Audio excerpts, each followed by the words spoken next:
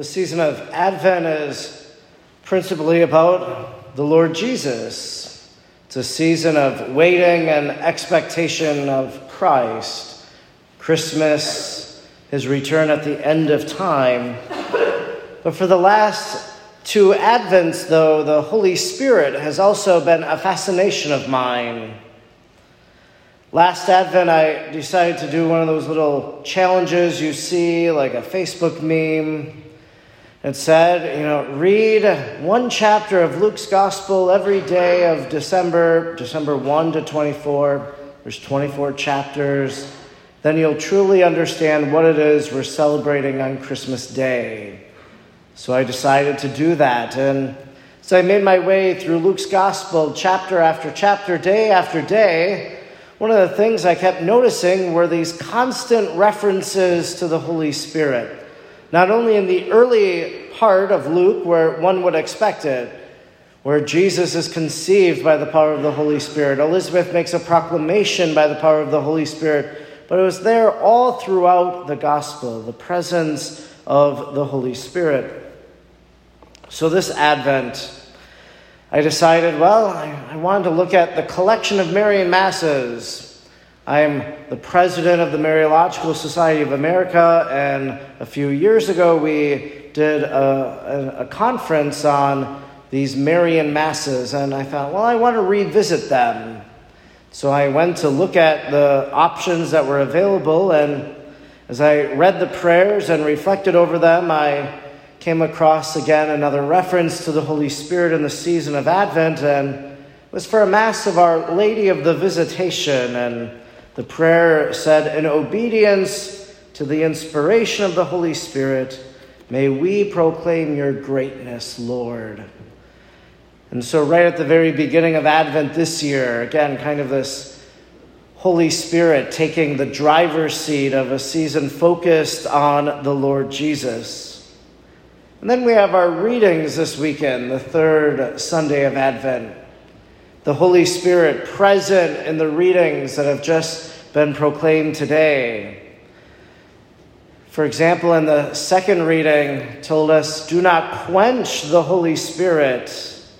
In the first reading, Isaiah says, "The Spirit of the Lord is upon me. He has anointed me to bring glad tidings to the poor." In our responsorial psalm, Mary's canticle, all of these are where the Holy Spirit is present in our readings we've heard. I began thinking, what is the role of the Holy Spirit then during this season of Advent? How is the Holy Spirit calling us or speaking to us, inspiring us during these days of preparation for the coming of Jesus? I thought in our psalm response, which is actually from Luke's Gospel, not from the book of Psalms as it typically is. It's the Magnificat. "My soul proclaims the greatness of the Lord. My spirit rejoices in God my Savior." Mary makes this hymn of praise after Elizabeth, by the prompting of the Holy Spirit, as the scriptures say, proclaimed Mary blessed among all women and to be the mother of her Lord. And so Mary's response was to praise God. And maybe in these days of Advent, that's one way the Holy Spirit can inspire us, is in our own personal prayer, maybe in our own sporadic prayer, that like Mary, who gives this hymn of praise to God, which is really a paraphrase from the Old Testament of the hymn of Hannah, but Mary makes it her own, and maybe it's God inspiring in us words of praise, words of thanksgiving as we pray to him during these days of Advent. In our first reading, "The Spirit of the Lord has anointed me to bring glad tidings to the poor, to announce a year of favor." So Isaiah is saying, as the Spirit of the Lord is upon him, he's being sent. God is sending him to a people. God is sending him to a place. And maybe it's for us to realize that in these days of Advent, God is sending us, just as Isaiah was commissioned, that we are commissioned by our baptism, by our confirmation, that God is sending us to someone, God is sending us somewhere. And so it's us asking maybe the Holy Spirit to say, well, who is it that you're leading me to? Where is it that you're leading me? And so we want to be obedient to the inspiration of the Holy Spirit to wherever or whoever we are sent to bring a message. And that leads us to our gospel.